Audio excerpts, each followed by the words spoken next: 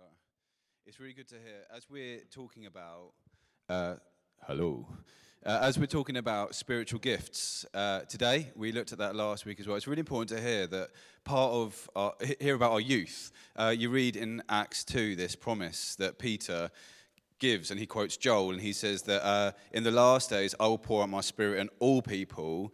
Your sons and your daughters will prophesy. And we really believe as a church that it's not just, 20 and above or whatever, but actually God speaks and is at work in our young people. And in fact, even in our kids right now, as they are gathering together. So it's so great. We so value youth. Well done, Clara, Albin, and the team. We so value our kids as well, Chloe and the team. It's such an important part of who we are. We're talking about spiritual gifts today, and my hope and my dream and my expectation, because it's biblical, is that we won't just have adults prophesying and dreaming dreams, but we'll have young kids coming up to us and say, I just feel that God would say this. He loves you, or whatever it might be. Okay, so as I said last week, for those that were here, and for those that weren't here, what we're going to do today is something slightly different. It might go well, it might go disastrously, and that's fine. We're family. But I'm going to just give a few points from mainly focusing on 1 Corinthians 14 with Nina. We'll share the microphone. And then we're going to open the floor, if you like, for an opportunity for questions around the subject of spiritual gifts.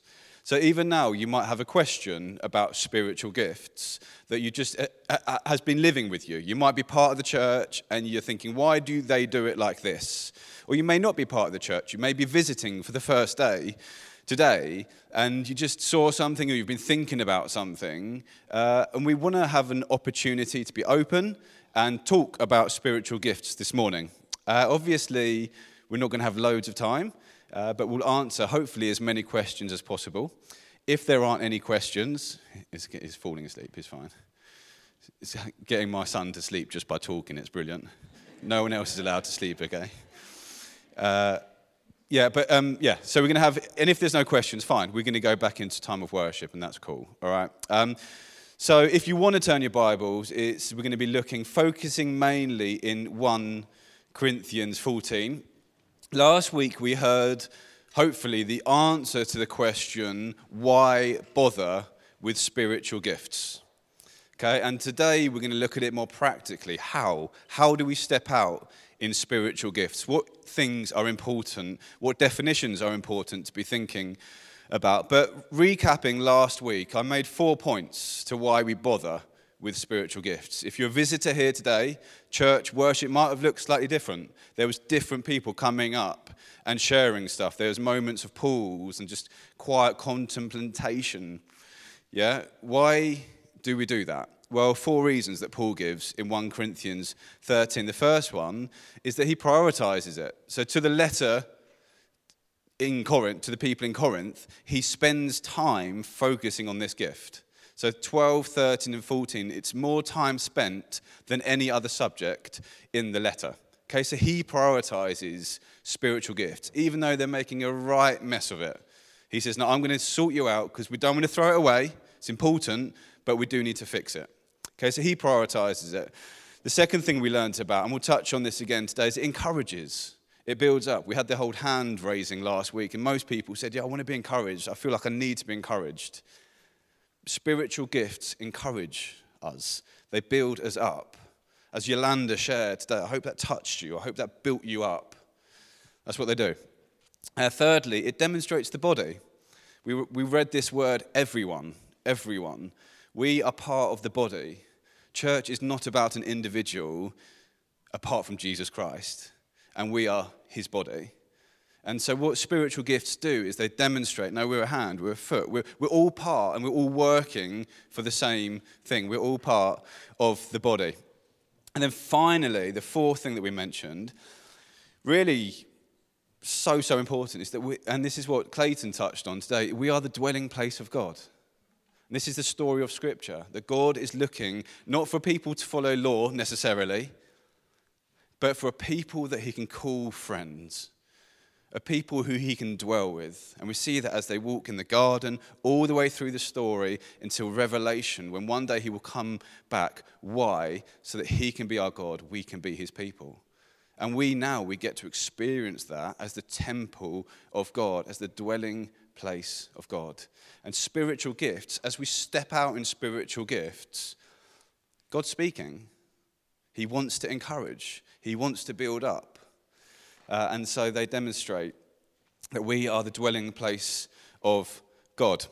Okay, so that's why. Just a few points then on how.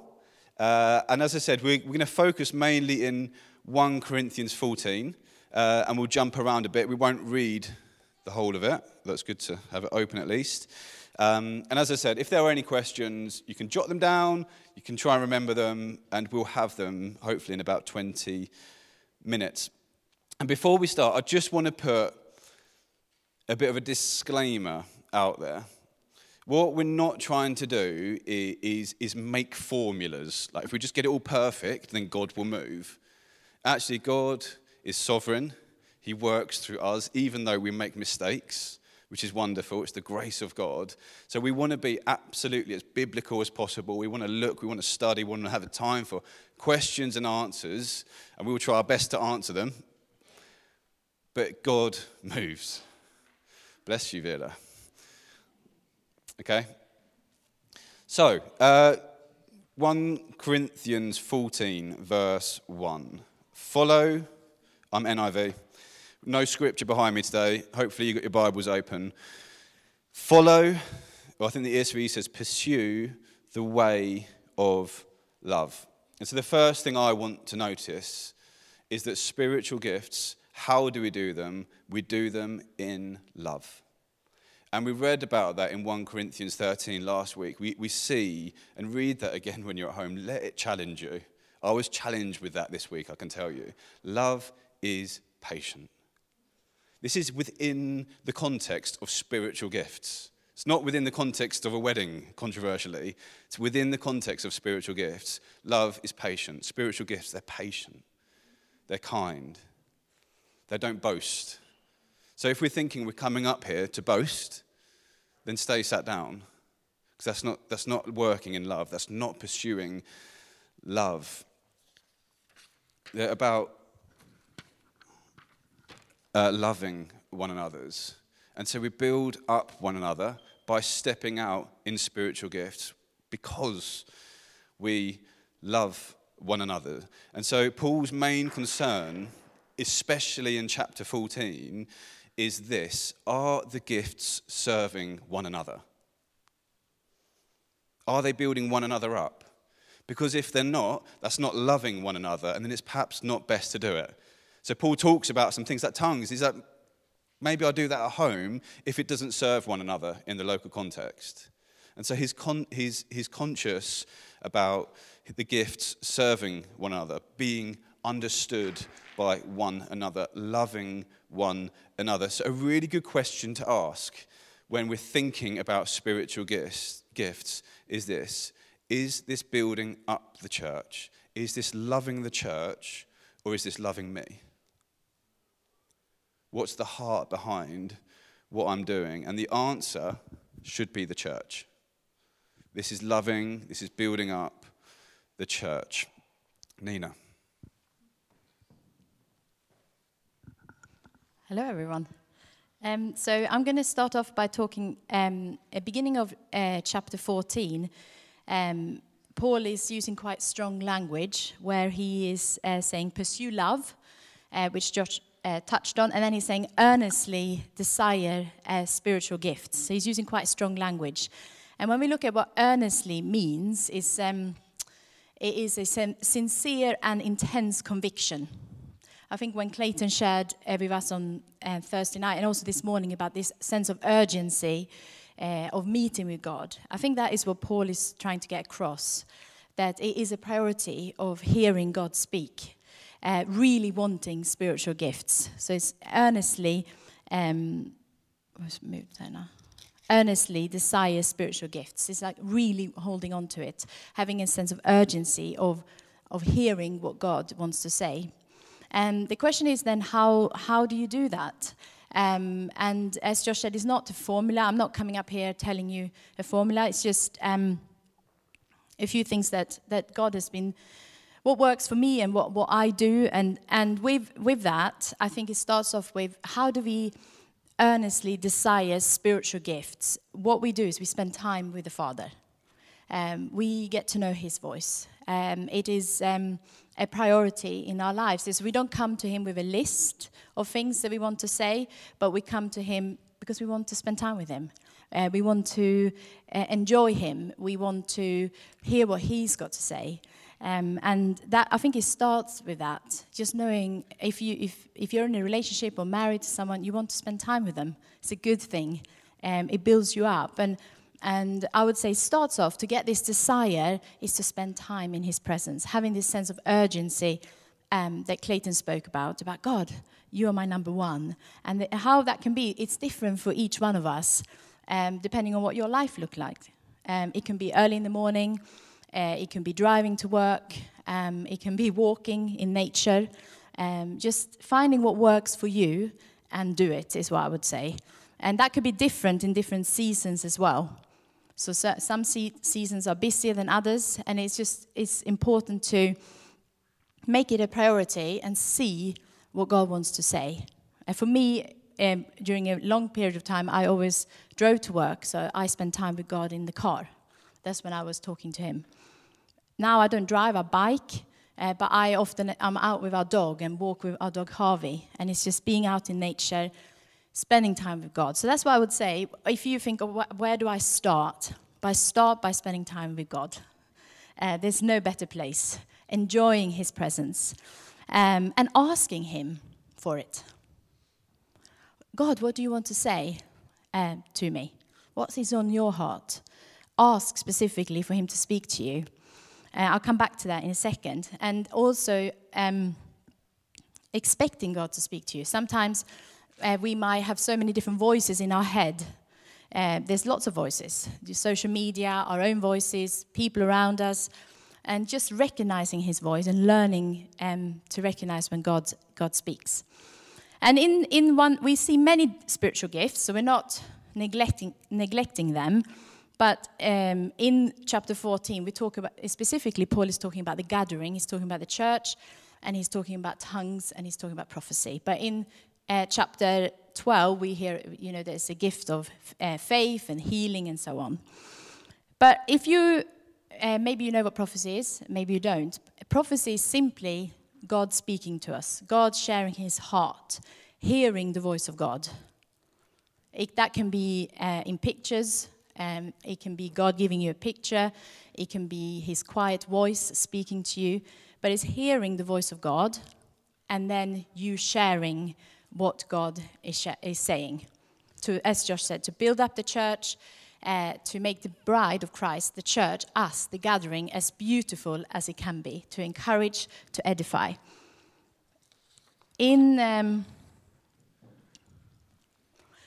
Corinthians 13, verse 9, we read that we know in part and we prophesy in part. And that's important to understand, is that when Clayton was up here talking, it's not God taking over Clayton's body and he's a robot. It is Clayton talking. And it's the same with whoever is bringing a prophecy. We know in part and we prophesy in part. So it is helpful to think about the language we use when we talk about prophecy. Saying, I believe God is saying, or I think God is saying. Just having a humble language is helpful because it is my personality. When I believe God has said something to me and I'm sharing it to build up and make the bride of Christ, to encourage the church. But also, it is important to understand it's Nina speaking. It's my personality and my words. And we prophesy in part, the Bible says. And that's important. We all have a responsibility to weigh. And I come back to that about working in team and the importance of team. So prophecy is hearing God speak. It is, and then saying that to the people, building the church up. And that can be all sorts of things. I preached on prophecy a while ago, which was from Acts chapter 11, the end of that. And I would encourage you to read through the whole of Acts and just look at all the different ways that God can speak to his people. Because it's many different ways that God can speak. So I'm just going to share briefly something from this morning. So I'm going to change a few things around. to what I've actually planned to say. So this morning, on a Sunday morning, it is a military operation in our household. It literally is. So I had 15 minutes to take Harvey out for a walk. 15 minutes out with Harvey, because then I needed to get back in so Josh could shower, so we could leave the house at 9:30. So I go out of the house, and I have Harvey on the lead, and I literally shut the door and I say to God, okay, God, what do you want to say to your church? What is on your heart this morning? That's literally what I say to him. And I would encourage you all to do that. Prophecy is about building up the church and praying for the church and taking responsibility for the church by praying for one another, praying for your leaders. And another helpful thing, I'm not saying you have to speak in tongues to hear God speak, but tongues are helpful. Josh will talk about that in a minute. I started praying in tongues. Loud, but there was no one around, or at least I think there was no one around. And I'm uttering mysteries in my spirit. I don't care if no one heard me anyway. But anyway, I was praying in tongues, and not sure, I don't know what I was saying then, but uttering mysteries in the spirit, because it opens up a door. And then suddenly, as I was walking, God gave me a picture. And it was that picture that I shared just after Clayton this morning, where I just saw this beautiful beach. And that's a picture in my head. I see that picture in my head. And it was a beach, I don't need to share, but it was a picture of the beach. And a big wave coming in, flooding the beach. And then I heard God say, or I believe God said to me, and this is one of the ways that he speaks to me. And as I said, it's different to all of us. And you need to work out how God speaks. But some people hear God like you hear me now. And we see that in the Bible, like Samuel. I've never heard that. I love to hear God speak to me that way, but he hasn't done that. For me, it's a voice in my head. And it is a voice that's very different to what I'm thinking there and then. And it's a voice that gets my attention directly. And over the last 15, 16 years, I learned to recognize that voice. So as I got that picture, I heard God say, or believe that God said, I'm coming with a fresh fire and a fresh wind this morning. And as that happened, it doesn't happen always, and I've tried to think about how to communicate this without sounding weird. I feel it's not a burden, but I feel the weight of it. So if when I've spoken to people about prophetic words, I feel that God's given me something that is not mine to have. It's not mine. And it's not that I have to come up at the front to share, but I feel I'm carrying something, and I physically feel that weight.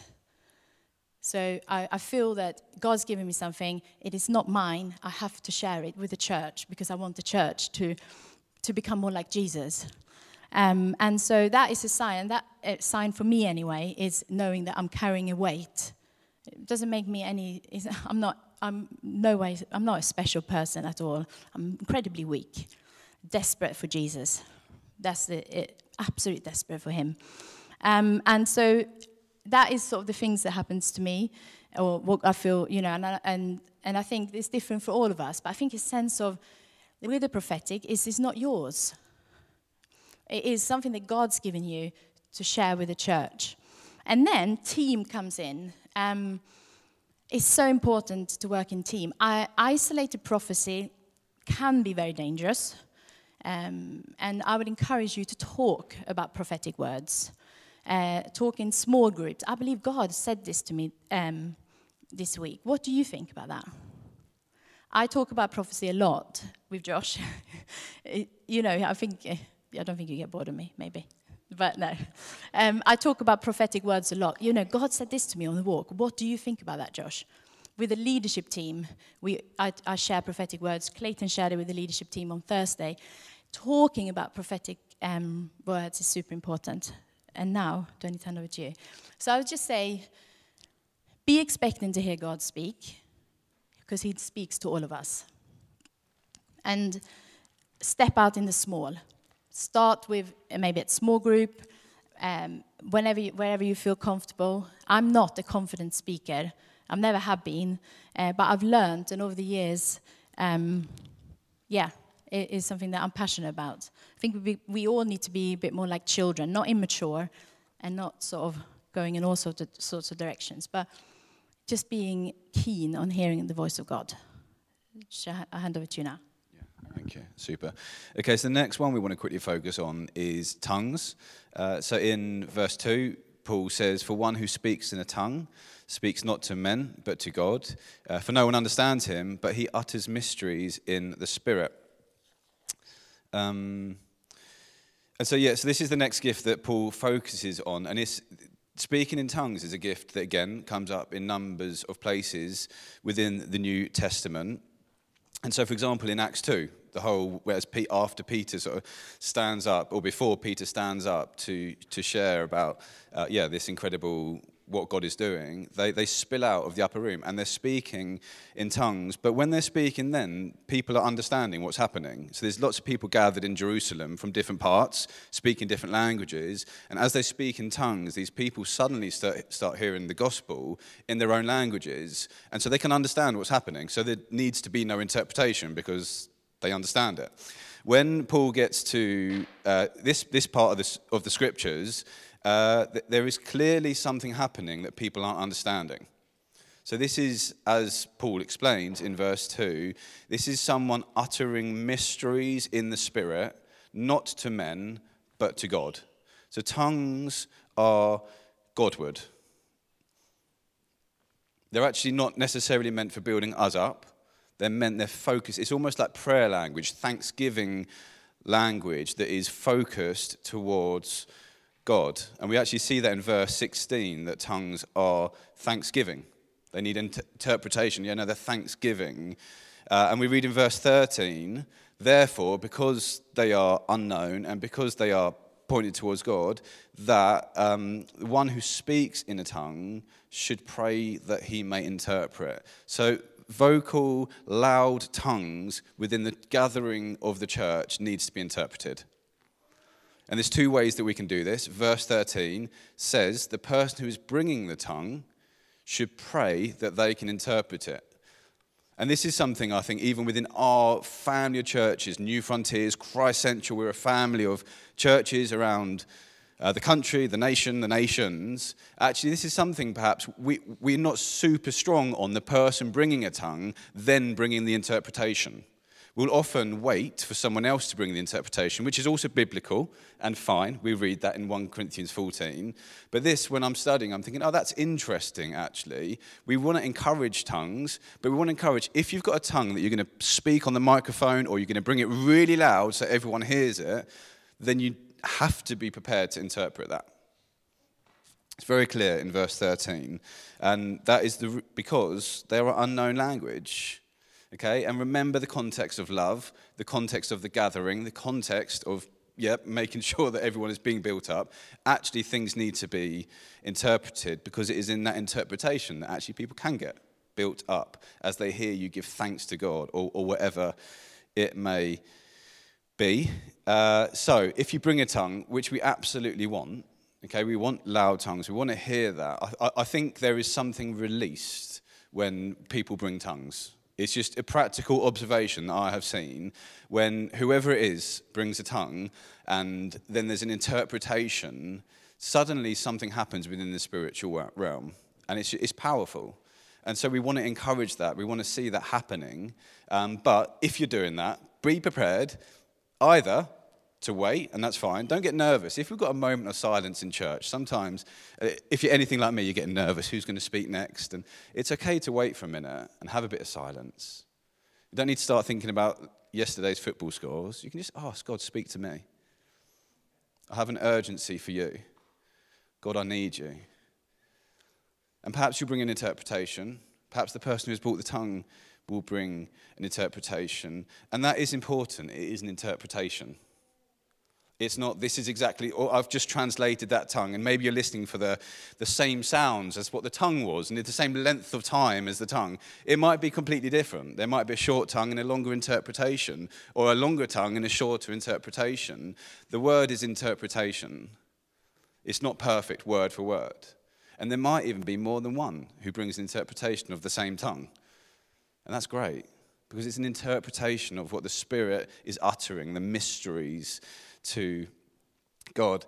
And now Paul doesn't necessarily answer this question in this scripture, but I think a question that might come up in a minute, or a question that if you've been in any sort of conversations like this before, is can everyone speak in tongues at the same time? Should everyone speak in tongues at the same time? And I think, well, I want to say a couple of things about that. Firstly, in verse 23, I think Paul is quite clear that if you are a non-believer, and we regularly, almost every Sunday, would have non-believers amongst us, people who are exploring the relationship, thinking about Jesus, or just friends with us.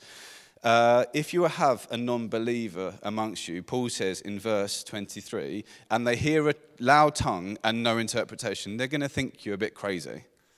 They're going to think, what's going on here? And so if you're all doing that at the same time, they're going to think there's something strange happening here. So if we all super loud speak in tongues and there's a non-believer here, it's just going to end up with more questions than answers. So it's not super helpful. A tongue is supposed to be interpreted. Now, we read in other parts of Scripture that we make melody, that we sing together, and we encourage this, that we sing in English and Swedish and Portuguese, and we have so many different languages here. And I think it's really important that sometimes we sing texts on the screen together, brilliant. Other times we just want to, I might be wanting to sing like this, and someone else might be wanting to sing like this, and the band just play. And we want to encourage in those moments people to sing. And I want to encourage you to sing in English and Swedish and Portuguese and any other language. I think in moments like that, I think it's okay to quietly speak in tongues because no one can hear anything that's happening anyway. But as soon as the volume gets raised, then actually it becomes very unhelpful if you are speaking a loud tongue and then it needs to be interpreted. Yes, Nina. Yeah, these are my notes.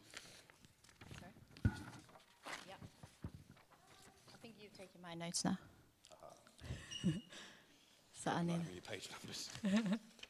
So just briefly before we have time for questions, in 1 Corinthians 14, 26 to 33, I will just read it. What then, brothers, when you come together, each one has a hymn, a lesson, a revelation, a tongue, or an interpretation. Let all things be done for building up. If any speak in a tongue, let there be only two or at most three, and each in turn let someone interpret. That's exactly what Josh has just been talking about. But if there's no one to interpret, let each of them keep silent in church and speak to himself and to God. Let 2 or 3 prophets speak, and let the others weigh what is said. If the revelation is made to another sitting there, let the first be silent. For you can all prophesy one by one, so that all may learn and all be encouraged. And the spirits of the prophets are subject to prophets. For God is not a God of confusion, but of peace. So when God comes, when the presence of God comes, it's not a moment of chaos and confusion, but it's God coming with his peace. And there needs to be an order. And I'm just going to share a little bit about what we try and do here at Good First to have that order. Because Paul, obviously something has been going a little bit wrong in the Corinth church. And Paul is not saying, okay, you've had your go at spiritual gifts, stop now. This is not good. But actually he's teaching them and he's trying to bring order in the way that they give and deliver spiritual gifts and how they use them. Then of course, so what we're having, what you will have seen this morning is that you would have had me and Becky at the front, Becky leading the meeting, and we have a host who leads the worship together with the worship leader. And at first, we want to have time. This morning was slightly different because we felt God was speaking through what Clayton was sharing, and then I came in to lead us into worship. But we want to have a time of pursuing God and his presence. So the worship leader and the host will often just time for us to not to rush, but to just spend time with the Father and enjoy him. And then there will be a time to listen and to hear what God is saying. Often that can be during the week. For me, Sunday mornings are busy and distracting. It's hard for me to hear God speak. That happens during the week when I don't have maybe the boys with me, or and so on. So it's just, we find a time of hearing what God is saying. And then you will often see that praying, in Swedish or English, that happens as we sit, and we just have a loud voice, and we can do God-focused prayers to encourage the church. But then what you will see is someone come up to whoever's hosting the meeting, and that's to share what they feel God is saying. And for me, that is such a place of safety. We work as a team. It means that when I come up to speak to, in this example, Becky, I say, this is what I feel God is saying. What do you think? Do you think this fits in? And sometimes it's, yes, this is exactly what Verity is bringing. Good, let's do, Sometimes it's, let's hold on a little bit and see what is happening, to be sensitive to the Spirit and see where the Spirit is leading. And it demonstrates team, that it's not one person coming up and just having to share, but we talk to one another, we share, and we try and use the microphones, obviously you can hear, but also so that we can see what is God saying, because sometimes there can be many people feeling that God says the same thing, and then not everyone has to share that, but it could just be confirming and backing up what is being said. So we see that when God comes, there is an order, and what we don't do it perfectly in any way, but we try and have an order by having a host who will then work out when is a good time to bring this. Yes, can you bring this at the end, so that we have some sort of order. I'm just going to see my notes. Yeah, I think that's it. So working in team, I can't stress that enough. In Acts 11, at the end, the prophets came together. Church is team, church is family, and it's so important not to do things isolated, but to work in team. And can I just say, if the living God speaks, if that is true, this is what I was thinking as a young teenager, do you not want to hear his voice? I was an all or nothing person. I'm a bit wiser now than I was a young teenager. It's good. But my youth leader said to me that the living God speaks. And I thought, if that is true, then I want that. If he doesn't speak, then I'm not interested. And I just want to encourage you, the living God speaks today, and let's be a people that hear his voice. Oh. That's brilliant. So verse 39 says, "So, my brothers, earnestly desire to prophesy, and do not forbid speaking in tongues. For all things should be done decently and in order." So Paul kind of comes full circle, and he says, "I urge you, earnestly desire prophecy and tongues, but let's do it in order." So this is a really important aspect of the gathered church, and this is a really important aspect of who we are as Good First. And so as we go into 2 sites after the summer, one of the reasons we want to do that is actually to grow and see other voices and hear other voices leading us and hearing from God in the prophetic, with tongues, with interpretations, with spiritual gifts, which, as Nina said, there are many more, but these are the ones he focuses on in chapter 14. Wonderful. Sounds lively out there. They're having a great time. Good. So, questions, if there are any, we'll try our best to answer them, and Becky's going to run around.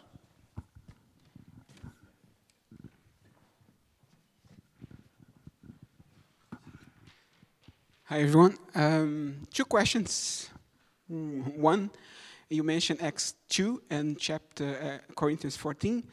Are the same thing happening in both texts, like the same gift, the same event, or different? And the other one is, spirit gifts are gifts, so from the Holy Spirit, but how our own will plays a part on that, developing that and make sure that happens.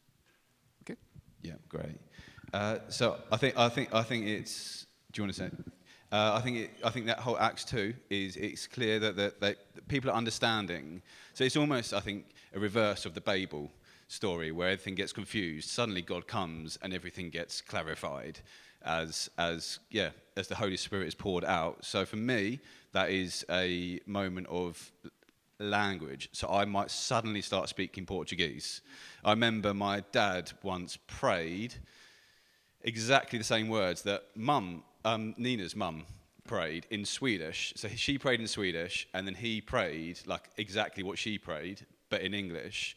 And there you have an example, I think, of him just like, it's the gift of tongues. There's something happening. Here, it's quite clear, I would say, that that's not happening, because then you would not need interpretation. So it would be a case of, no, there's a mysterious language that's happening as you're uttering mysteries to God. Do you want to say anything about the gift? Second question? It's about gift. Yeah, so if it is a gift, but how your own will plays a part on that happening and developing the church. Yeah, so I would say absolutely it is a gift, and it's a grace gift to make the church, to build up the church and to edify the church. In James, in James it says in chapter 4, I believe, about God opposes the proud, but gives grace to the humble. And I think it's just about being humble and that that God chooses to use us and work through us. Then I think it's so yes, you have to recognize it's a gift.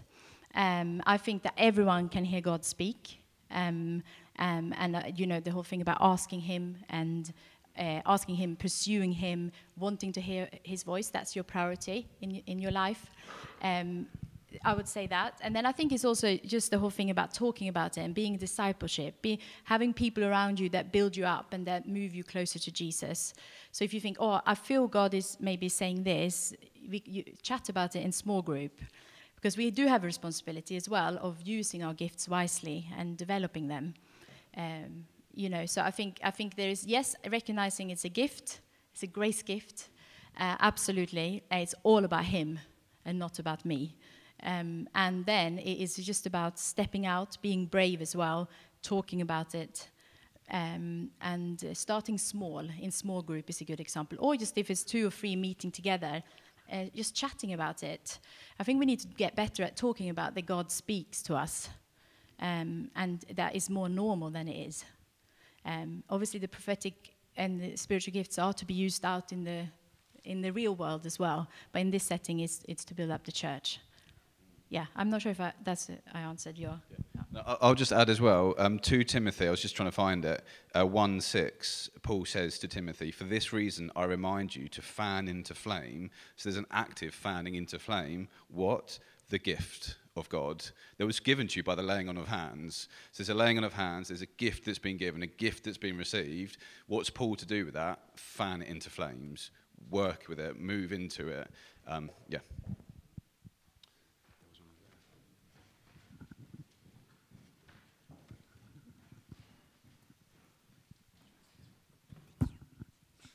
So, you mentioned that about praying in tongues is a way to help get more prophecies, and that made me wonder, after you have the gift of tongues, can you control whether you're praying in tongues, or just praying in English or Swedish, or is it like a prophecy that it comes to you as a gift every time that it comes?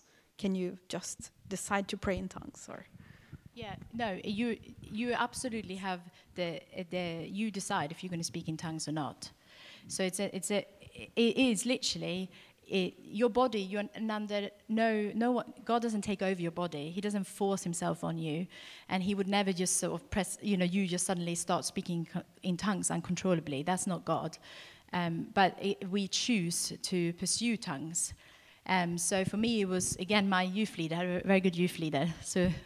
Youth leaders, you make a big difference, just so you know, who said to me that we can speak in tongues, and he told me what it was. So in my head, I was like, okay, I'm going to speak in tongues. So I was in bed, I just opened my mouth, and I just started to make up. And first I thought, I'm just making this up. But I just started to speak and speak. And my dad at some point came in, decided to leave the room, because I was just talking in tongues. And God doesn't... So to answer your question, yes, you can decide when you speak in tongues. It's an active choice. Yeah. And I love as well, within this chapter 14, Paul says, I thank God that I speak in tongues more than all of you. But he does it at home. Actually, but I'd prefer to speak 5 intelligible words in the public gathering. And remember, he doesn't say, I don't want you to speak in tongues. He encourages that, but he says actually at home. So he's constantly, clearly it's his prayer language. And for me, just really practically, I find when I pray, I run out of words in English. I've got no words in Swedish, so no, I don't. But I actually find speaking in tongues is really helpful then to just get back into, and I will almost always go back into English and like just flick between the two. Yeah.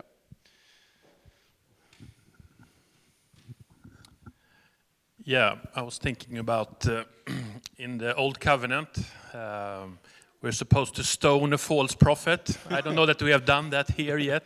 Not yet. Not yet. But maybe it's worth mentioning what's the difference between prophecy in the Old Covenant and in the New Covenant. Say something about that. Yeah, I think that's great. I think when it's really helpful. The Old Covenant, you have the prophets, like Nina mentioned. Samuel, you've got some major prophets, you've got some minor prophets as well. And they heard the word of God, and it's scripture. And so we see it as scripture. Yeah, so we might do a preaching series on Samuel, for example, or on the book of Isaiah is a great example. And it's prophetic, it's from God, it's the word of God. I think when we get to the New Testament, what we look at is we prophesy in part. So partly God, partly me. And I think in Acts 17, when Paul and Barnabas are going to be sent off on mission, what I love is this phrase, it seemed good to us and the Holy Spirit. And it seems good. It's not, if it was like 100% all God, no, actually, it seems good. There's something about God in this. We're going to go for it. And I think that's a helpful way of thinking about prophecy. And so, again, when we stand up, when we hear someone prophesy, Nina's got such a prophetic gifting, Verity also got such a prophetic gifting, we recognize that, we're hearing something from God, and we often weigh that, and we see that, like, okay, people are saying the same thing, something from God is in this, but it's not Scripture. And the plumb line is Scripture. So anything that is going against this book is not from God. This is God's word. It's alive and it's active. We hear from it, both by reading it, and sometimes God speaks through us. But it's always based on this. Okay. Yes. More questions? I love the way the questions, I hope someone over here has a question next, because it's like Becky's just going that side, that side, that side. It's brilliant. Hi, I want to go back to, Nina, what you were saying about tongues when you said when you were learning. So I've been trying at home, and it does feel like I'm just waffling words. I mean, how do you know, does it feel different when you cross over to the point that it's actual tongues rather than just waffle? And then on top of that, I worry that what if the words I'm saying end up being, worse from the enemy instead? I mean, that worries me. So how do you know that what you're saying is safe and okay and, yeah? Yeah, good question, Wendy. I think the thing is when we have to teach ourselves and we have to speak to ourselves. So for example, when we are with tongues, maybe, if I'm at home and I just start uttering, random words, it can just feel like I'm making it up, and can still feel like that. Or it's just like, and you feel like, oh, it's such a struggle to get going. But I think actually, the more I do it, and the longer I do it, I feel that I just feel God's presence on me. I feel God come, and He's just meeting with me in various different ways. So I think that's the thing. I think, when you first start, will you know, I think if God, the Bible teaches us to speak in tongues, and Paul says, I do it more than the rest of you. And I think for me, that's enough to be something that I really want to pursue. Again, I don't think, we have an active choice, and the whole thing about, someone taking over your body, that's not God. That's not a biblical thing. That doesn't happen. But we have an active choice to teach ourselves to speak in tongues and to press on and pursue, even if you think, oh, this is really weird, and I feel very tired, I don't want to continue, but I am going to continue. And this is the same on the Sunday morning. I come and I feel exhausted. Actually, being honest with you, the last thing I want to do is raise my hands. But I have a responsibility of leading myself into the presence of God. And I think that's the same with tongues. So I choose to raise my hands. I choose to move into the presence because I know it's good for me. I want to meet with the Father. But I don't think the spirit of fear is not God. He doesn't. Being fearful about that is not a godly fear. So I would just say, go for it, Wendy. Keep uttering those words, and worship Him, and I think it will flow. I can pray with you as well. Yeah. I don't know if you want to say that. No? Anything else? Yes, bitte.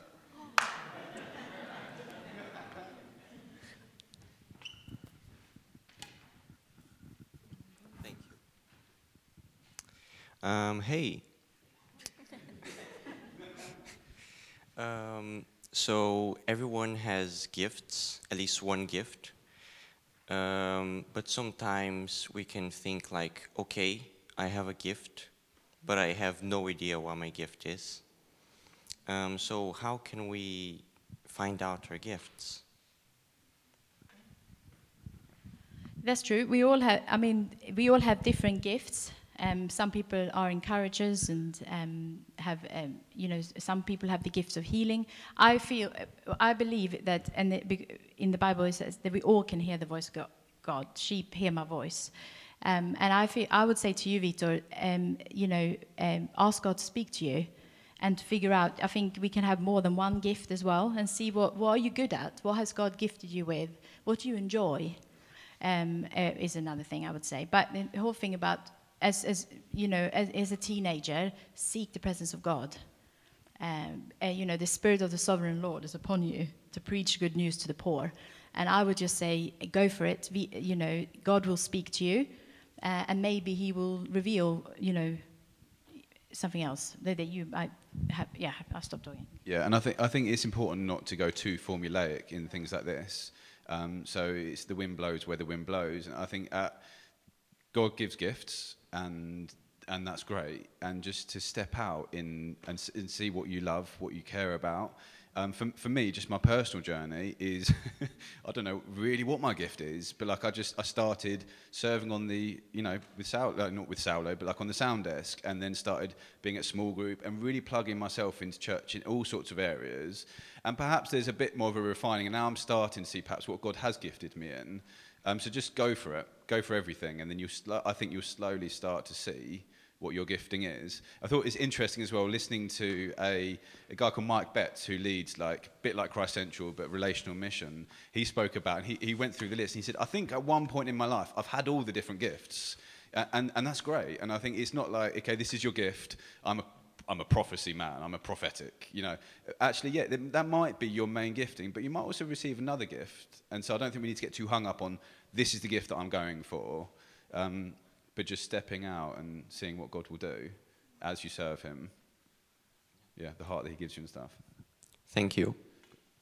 Got a few more minutes left.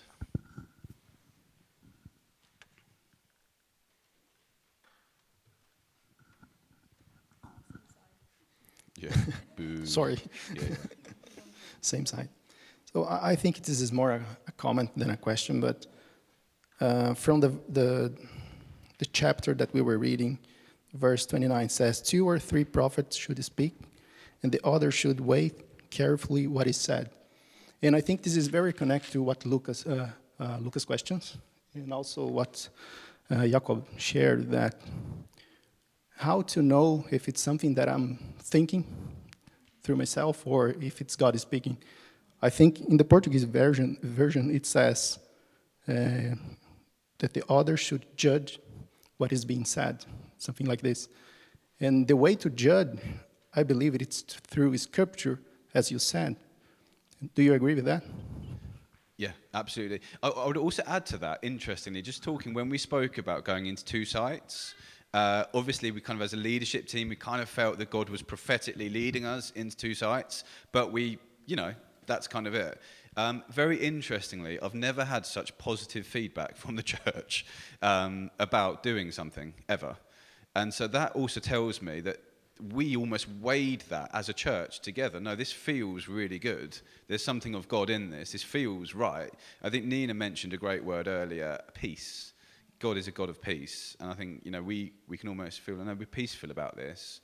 And so that's, I think, another way as well. But absolutely always, number one is we go to Scripture and we weigh against Scripture. Yeah. One more question. We've got time for one more.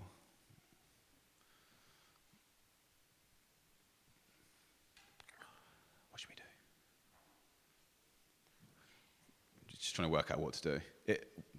If there's no one else that's got a question, I mean, we could just finish here. Just something very quickly. I think it is important as well to mention that that sometimes prophecy can be wrong. You know, and I think that we must. We all have a responsibility to weigh it, and I think working as a team is really important. But the sad thing is that we must never let the past control our future. And that's exactly what happened in 1 Corinthians 14. It was messy in the Corinth church.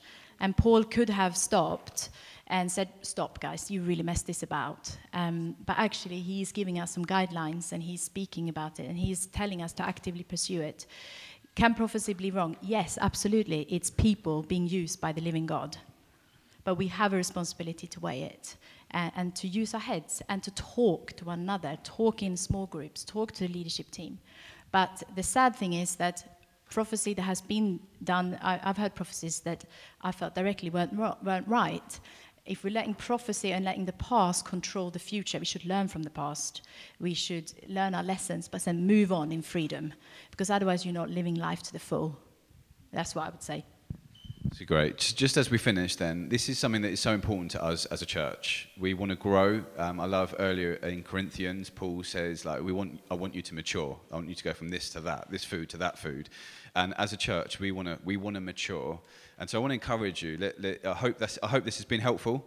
I want to encourage small group leaders, continue these conversations. There might be more questions. Please do that in your small group this week. But it's only helpful to the point that we then pursue and that when we step into spiritual gifts. So I really hope that this has been a bit of a helpful sort of brain exercise. But now what I'd really want us to see is to step into it and be a church where the body ministers together. Is that okay?